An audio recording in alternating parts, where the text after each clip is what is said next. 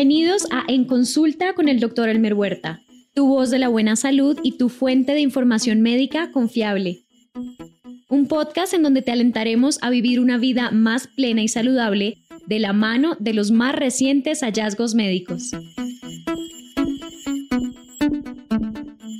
Hola, bienvenidos a este nuevo episodio de En Consulta con el Dr. Huerta, tu podcast favorito de salud por CNN en español. Te saluda el Dr. Elmer Huerta, espero que estés bien. Es muy posible que ya hayas escuchado e inclusive usado ya el novedoso y recientemente dado a conocer instrumento de inteligencia artificial ChatGPT. Si no sabes qué es, hoy lo describiremos para ti y veremos sus posibles aplicaciones en el campo de la medicina. Para empezar, y dependiendo de tu edad, es posible que recuerdes el momento de tu vida en el que usaste algún adelanto tecnológico importante y quedaste profundamente impresionado. En ese sentido, tal vez recuerdas cuando viste por primera vez en tu vida una imagen de televisión en color.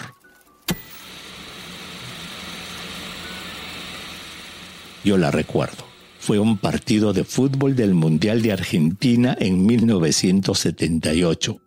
Quedé increíblemente impresionado de ver por primera vez el color del césped y las camisetas de los jugadores en la televisión. O quizás recuerdes también la primera vez que usaste una computadora.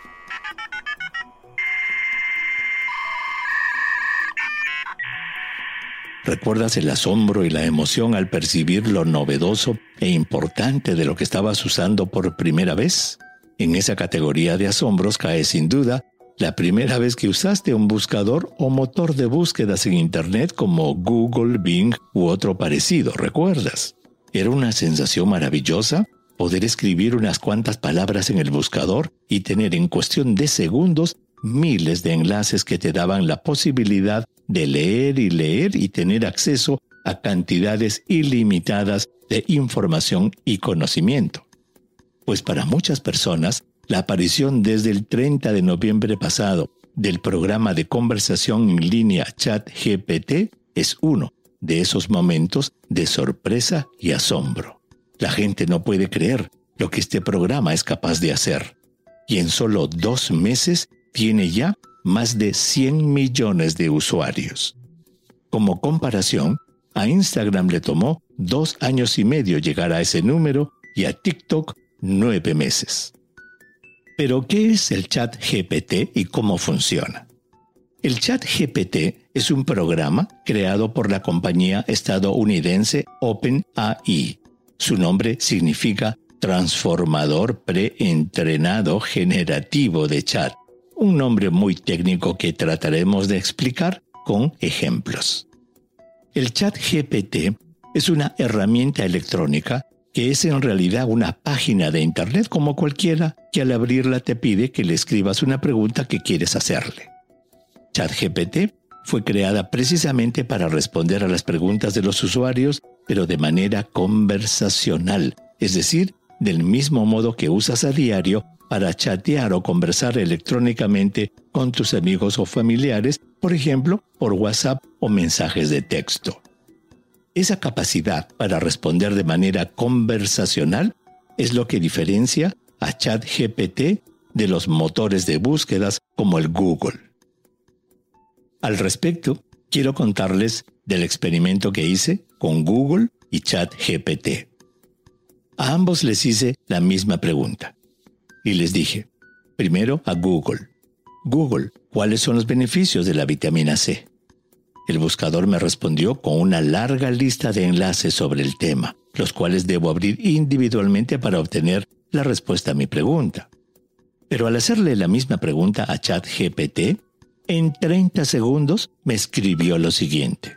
La vitamina C es un nutriente esencial que tiene varios beneficios para la salud. Algunos de ellos incluyen 1. Fortalecimiento del sistema inmunológico. La vitamina C es conocida por su capacidad para ayudar a fortalecer el sistema inmunológico, lo que puede ayudar a prevenir enfermedades. 2. Mejora la absorción del hierro. La vitamina C ayuda a aumentar la absorción de hierro en el cuerpo, lo que es especialmente importante para las personas que tienen deficiencia de hierro. 3. Antioxidante. La vitamina C es un antioxidante que ayuda a proteger las células del daño causado por los radicales libres. 4. Colágeno. La vitamina C es importante para la producción de colágeno, que es esencial para la salud de la piel, los huesos y los tejidos conectivos. 5. Reducción del riesgo de enfermedades crónicas. Algunos estudios sugieren que la vitamina C puede ayudar a reducir el riesgo de enfermedades crónicas como enfermedades cardíacas, cáncer y Alzheimer. Es importante obtener suficiente vitamina C a través de la dieta o suplementos, ya que el cuerpo no puede producirla por sí solo. Increíble, ¿verdad? En 30 segundos. Es fácil darse cuenta de la enorme diferencia entre la respuesta que me dio Google y lo que me dio el ChatGPT. En otras palabras, los actuales motores de búsqueda te dan pistas de cómo encontrar la respuesta a tu pregunta, mientras que el ChatGPT te da la respuesta completa, perfectamente redactada y gramaticalmente correcta y funciona en español y otros idiomas. ChatGPT recuerda las preguntas que hiciste anteriormente, es capaz de corregirse y si no sabe la respuesta, te lo dice directamente. De allí, la enorme preocupación que está causando el uso de ChatGPT en las escuelas. Los profesores no pueden distinguir si las tareas escolares están siendo redactadas por sus alumnos o por el ChatGPT. Y si te estás preguntando, ¿cómo es posible que ChatGPT pueda responder de esa manera? Es decir, ¿de dónde saca esa información? La respuesta es relativamente simple. ChatGPT es capaz de responder porque sus servidores fueron previamente alimentados con toda la información existente en Internet y la habilidad del programa es buscar la información que se le pregunta y expresarla en un elaborado texto, en un elaborado lenguaje gramaticalmente correcto y en un modo conversacional. ChatGPT ha sido usado hasta ahora para crear un sinnúmero de tareas. Por ejemplo, una pieza para piano al estilo de Mozart, hacer un videojuego basado en texto de Harry Potter, escribir el mensaje del Estado de la Unión del presidente Biden en el estilo de Shakespeare, de Mahatma Gandhi, de Elvis Presley o de los Tres Chiflados y muchísimas otras curiosidades más. Pero, ¿cuál es el impacto que tendrá el ChatGPT en el mundo de la medicina? Pues la noticia, que causó una enorme sorpresa, se dio a conocer en la primera semana de enero. Una prepublicación de investigadores estadounidenses comunicaba que ChatGPT había aprobado los 3 componentes del exigente examen de medicina que tienen que rendir los estudiantes y residentes de esa licenciatura en Estados Unidos para ser acreditados como médicos. Además de los conocimientos médicos y científicos básicos que se enseñan durante los años de universidad, el examen evalúa también cuál es la capacidad del candidato para resolver casos especialmente preparados para medir su razonamiento clínico, su manejo de aspectos éticos, su pensamiento crítico y sus habilidades para resolver problemas. Como lo puedo atestiguar personalmente después de haber aprobado esos exámenes hace ya algún tiempo, los estudiantes necesitan cientos de horas de estudio y toman varios minutos para responder a cada pregunta. El hecho es que los investigadores dijeron que ChatGPT aprobó el examen sin ningún problema, sin haber tenido preparación previa alguna y tomando solo algunos segundos para responder a cada una de las 305 preguntas que se le hicieron. Uno de los directivos del examen de licenciatura médica en Estados Unidos dijo que el hecho de que ChatGPT haya aprobado el examen no lo sorprendió porque la información con la que se alimentó a sus servidores es una muestra representativa del conocimiento médico actual y que la inteligencia artificial que ChatGPT representa se destaca en responder muy bien a las preguntas de opción múltiple del examen. Los miembros de la comisión que elaboran el examen médico piensan que, debido a que las preguntas fueron respondidas con un alto nivel de concordancia y perspicacia en sus explicaciones, el uso de ChatGPT tiene un enorme potencial. Y en un afán de aprender de la experiencia, están muy interesados en analizar las respuestas incorrectas que obtuvo ChatGPT. Y aquí es donde radica la pregunta fundamental. ¿Cuál es el potencial que tiene esta tecnología en el futuro de la medicina? ¿Podrá reemplazar a los médicos algún día? En los 2 meses que han transcurrido desde que ChatGPT salió al público, estudiantes y residentes de medicina, médicos asistentes de hospitales, académicos, investigadores y otros miembros de las profesiones médicas han empezado a expresarse acerca de los posibles usos de este revolucionario instrumento cibernético. Una reciente revisión del tema en el portal médico Medscape sugiere que ChatGPT será de una gran ayuda para aliviar el trabajo administrativo basado en la escritura que hacen diariamente los doctores. Por ejemplo, dicen que ChatGPT sería muy útil para redactar los miles de correos electrónicos, resúmenes clínicos, instrucciones para el paciente y notas genéricas que constituyen una enorme carga burocrática que los médicos tienen que redactar todo el tiempo. El uso de ChatGPT para hacer ese trabajo sería de mucha utilidad, pues el 60% de médicos encuestados en un estudio del 2022 mencionaron que las tareas burocráticas son una de las principales causas del agotamiento psicológico o burnout que sufren los médicos. En el aspecto académico y científico, ChatGPT puede ser de mucha ayuda, tanto en la etapa de investigación de las publicaciones científicas necesarias para escribir un artículo como en la escritura del artículo mismo. De hecho, la prepublicación antes mencionada, en la que se comunicaba que el ChatGPT había aprobado el examen de licenciatura médica, fue escrito por ChatGPT, que fue incluido entre los autores del estudio. Sin esperar mucho tiempo, la prestigiosa revista médica Nature ha reaccionado, publicando guías sobre el uso de estos nuevos instrumentos cibernéticos. También sugirió que a pesar de haberlo escrito, ChatGPT no puede ser listado como autor de un estudio de investigación debido a que, al no ser humano, no puede hacerse cargo de las responsabilidades que eso implica.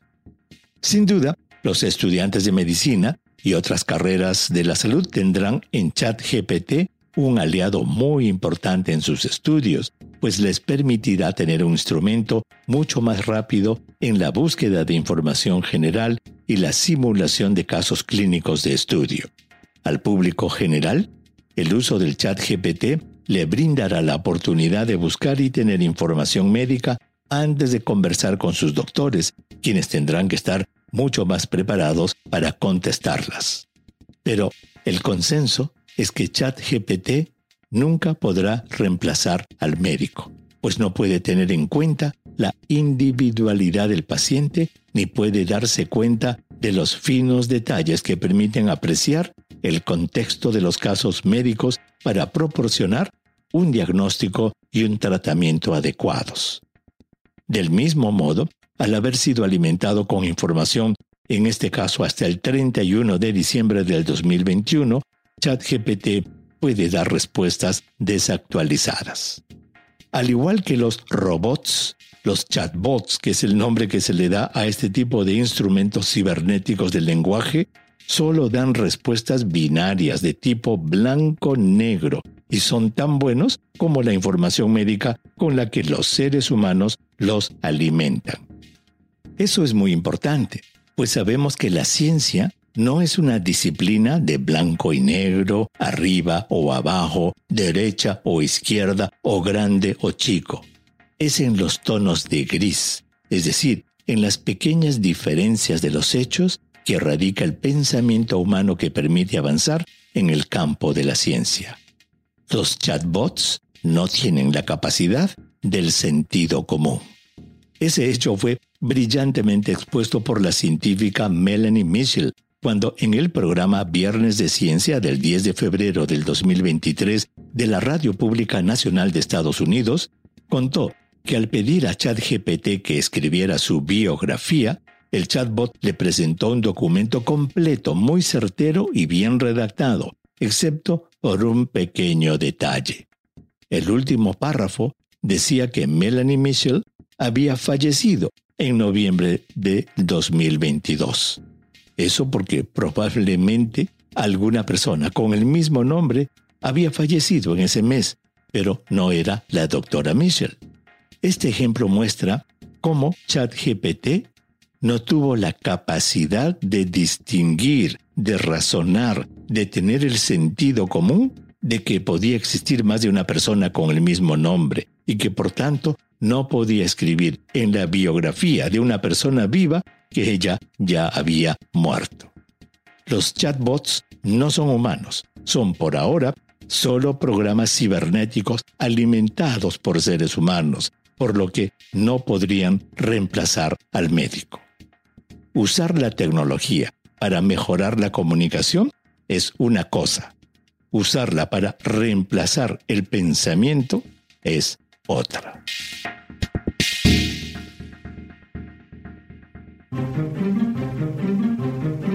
La complejidad del cuerpo humano, explicada por el Dr. Huerta.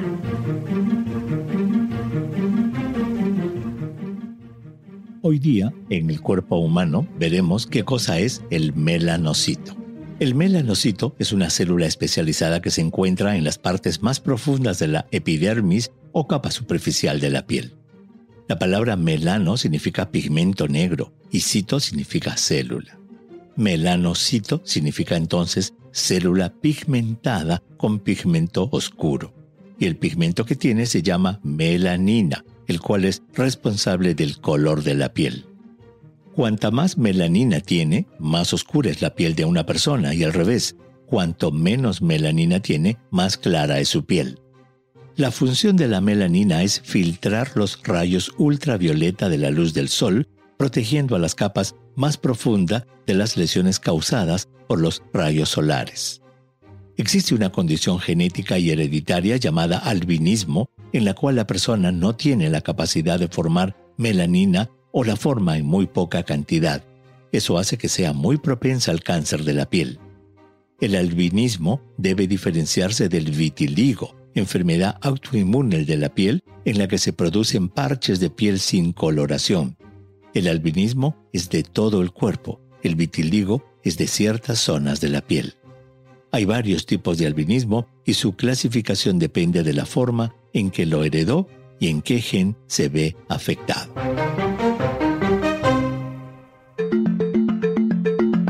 Abrimos el consultorio. ¿Qué preguntas tienes? El Dr. Huerta te responde. Un oyente pregunta, ¿podría explicar qué es la meningitis? Las meningitis, en plural, son un grupo de enfermedades inflamatorias que afectan a las meninges o cubiertas del cerebro. El cerebro humano está protegido por unos tejidos llamados meninges, los que técnicamente son tres, la aracnoides, la pía madre y la dura madre. Cuando algunas de esas meninges o cubiertas se inflaman, el proceso se llama meningitis, las cuales pueden tener muchas causas. Algunas son infecciones virales, otras bacterianas, otras por hongos y otras incluso por sustancias químicas. Los síntomas de la meningitis se manifiestan por fuertes dolores de cabeza, acompañados de endurecimiento de los músculos de la nuca y alteraciones de la función cerebral, entre ellos el estado de estar despierto o alerta. El tratamiento depende de la causa, empleándose antibióticos para las meningitis bacterianas y por hongos. No hay un tratamiento específico para las meningitis virales. Su pronóstico depende también de su causa, siendo las meningitis virales por lo general de mejor pronóstico que las bacterianas que, por formar pus dentro del cerebro, pueden dejar secuelas. Bueno, eso es todo por hoy.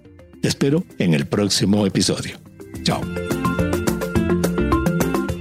Gracias por escuchar En Consulta con el Dr. Elmer Huerta, tu voz de la buena salud y tu fuente de información médica confiable. Recuerda suscribirte en tu app de podcast favorita. Puedes enviar tus preguntas al Dr. Huerta en Twitter, a @Dr. Huerta. Y para conocer lo último en temas de salud, visita cnne.com. Este podcast es producido por el equipo digital de CNN en español.